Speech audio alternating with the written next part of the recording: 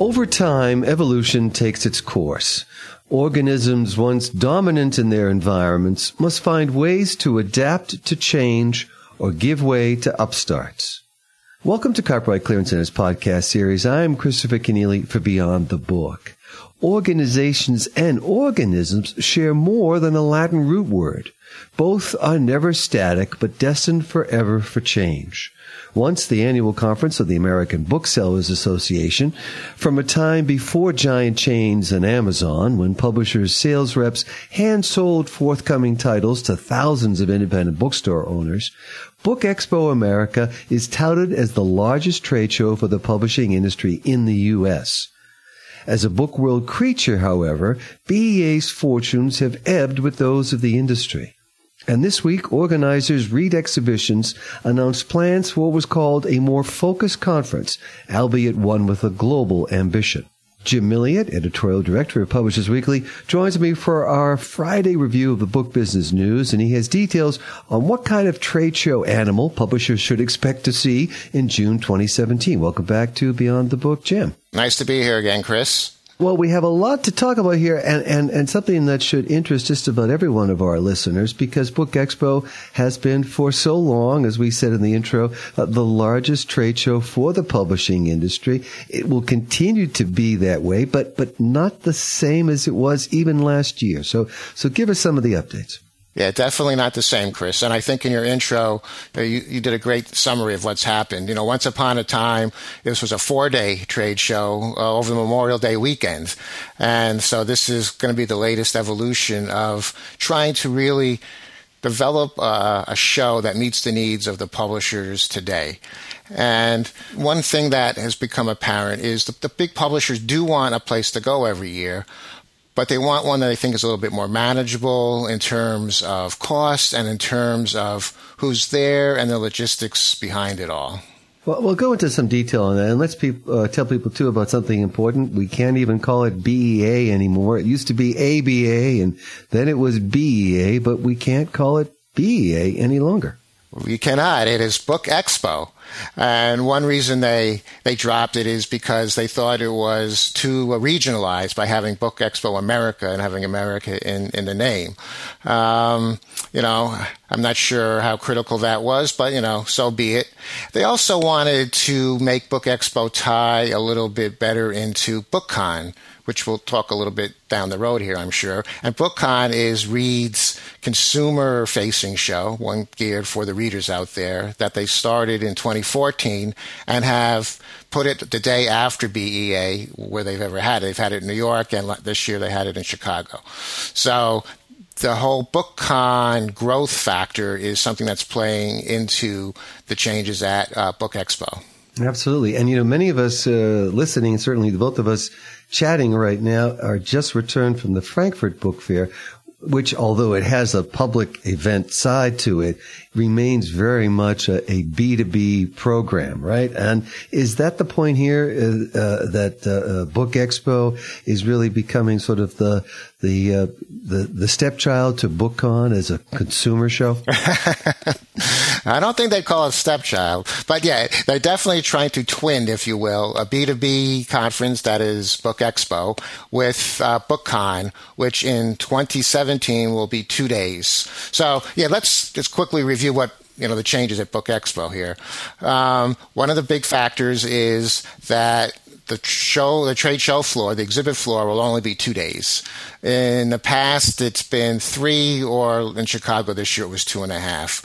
But one of the points of that is to try to limit the costs to exhibiting for the publishers. So 1 day less on the trade floor, so that should save some money.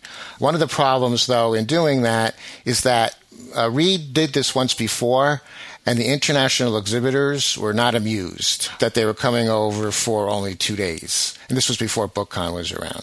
So this year and going into 2017, Reed is developing what they hope is a more robust Wednesday event, a full conference that'll have more international representation. They're thinking of getting 4 or 5 countries to come over to talk about what's going on in their regions. They're putting things like the book-selling celebration of book selling luncheon on that day. That's a done deal. And they're trying to develop, thought leaders coming in. So they're trying to make Wednesday, which is the day before the show floor will open on Thursday and Friday, give people a reason to come to New York on Wednesday. Right. And so those are the things that are kind of getting amplified, but beyond losing the America in the name, we're also losing some elements of the conference. There have been sort of mini programs adjacent to BEA, and those will not be returning. Right, exactly. Things like the Book Bloggers Conference that had run in conjunction with BookExpo or won't be held next year. IDPF, which is a big digital organization, had always run theirs adjacent to it. But the Read folks thought that would maybe contributing too much noise, making it more of a circus without actually benefiting the publishers. Because really, when we're talking about the focus here, as Brian McDonald said, they're trying to make sure that the people they have in the Book Expo aisles are the people that the publishers want to meet with. And those people are the professional book buyers, booksellers, obviously, librarians, book buyers from any range of specialty retailers, museum book buyers, distributors obviously be very welcome. So that's what they want to bring it back to, a one-on-one interaction between the publishers and the professional book buyers who buy their books. Right, and we had some numbers out recently about attendance at Chicago for the BEA conference earlier this year. The numbers were down and by a fair amount. So are people happy to be getting back to New York, Jim, do you think? Oh, they are ecstatic to get back to New York, especially the publishers. I mean, everybody knew Chicago attendance would be down. I mean, one reason it was there is because the booksellers like a cheaper place to go than New York. Having seen the hotel prices when we were out there this year, I'm not sure how much cheaper it was. But to that point, Reed is going to be subsidizing a hotel for booksellers this year in New York, next year in New York, to the tune of ensuring that if you're in that hotel, booksellers won't have to pay more than $200 a night. Well, that's an important discount for them. As you say, booksellers these days, their budgets are stretched to start with. So getting out to New York and paying those big Manhattan prices certainly must be something they have to reckon with. Finally, PW is a regular reporter on the Comic-Con conferences around the country. Are you expecting to do a lot of coverage for BookCon itself? Is that going to be as exciting an event as, say, Comic-Con has become? Well, Reed sure hopes it's going to be. Again, it started in 2014. They had about 10,000 people, and it surprised Reed because they kind of put it together pretty quickly. And one of the biggest surprises was they had thought maybe it would be older women, who like to read. But the overwhelming majority were young adult people who like young adult books. So they've written with that. In Chicago, the attendance was 8,000. 2 years ago, when it was 2 days at Javits Center in New York, they had almost 18,000. So in 2017, they're thinking it's going to be 25,000 readers coming to BookCon over that Friday and Saturday. Well, that's certainly a tremendous growth, and publishers have to be happy with that. Certainly those professional book buyers they're going to see at the Book Expo piece of the program, they buy a fair number of books, but those consumers, they do the same. Right. Now, this is the bet, again, Reed is making that they are very, very bullish on BookCon because you referenced Comic-Con. They run the Comic-Con New York. They have cons all over the country, and it's worked out very well for them. I don't think any time too soon that BookCon will grow into the frenzy that Comic-Con in New York is, although Reed does think that they can get to 50,000 in the next year or two. Well, Jim Milliot, editorial director for Publishers Weekly, we really appreciate you giving us the full story here on the evolution of Book Expo. Thanks for joining us on Beyond the Book. Anytime, and I'll see you at Book Expo next year, Chris. See you there, Jim. One way to predict the future is to invent it, to give it shape in the present. In Frankfurt last month, I hosted a panel discussion on the future of copyright. Or, does copyright have a future? The answer we heard was yes, but only if we want it to be.